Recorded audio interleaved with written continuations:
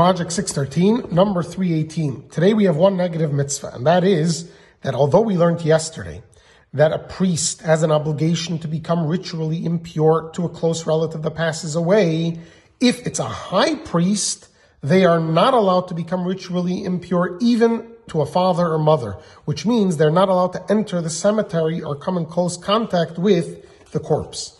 Now, Maimonides today discusses, first of all, many details in how we respect the body even after it passes, all of the preparations that must be done for burial, and the fact that the body is dressed in simple clothing, plain linen clothing. The faces are covered, the body is covered.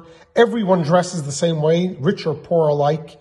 We're also buried in a cave or in the ground or in a wooden coffin. It should all be come from the ground.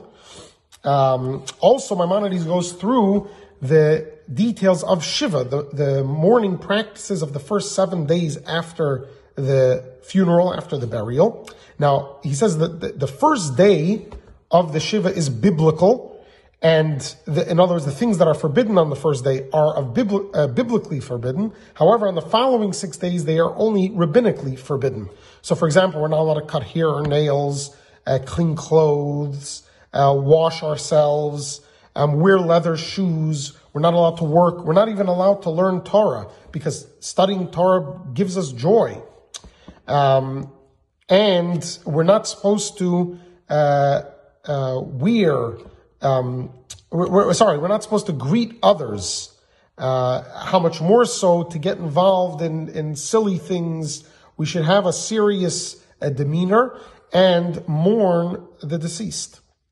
Have a wonderful day.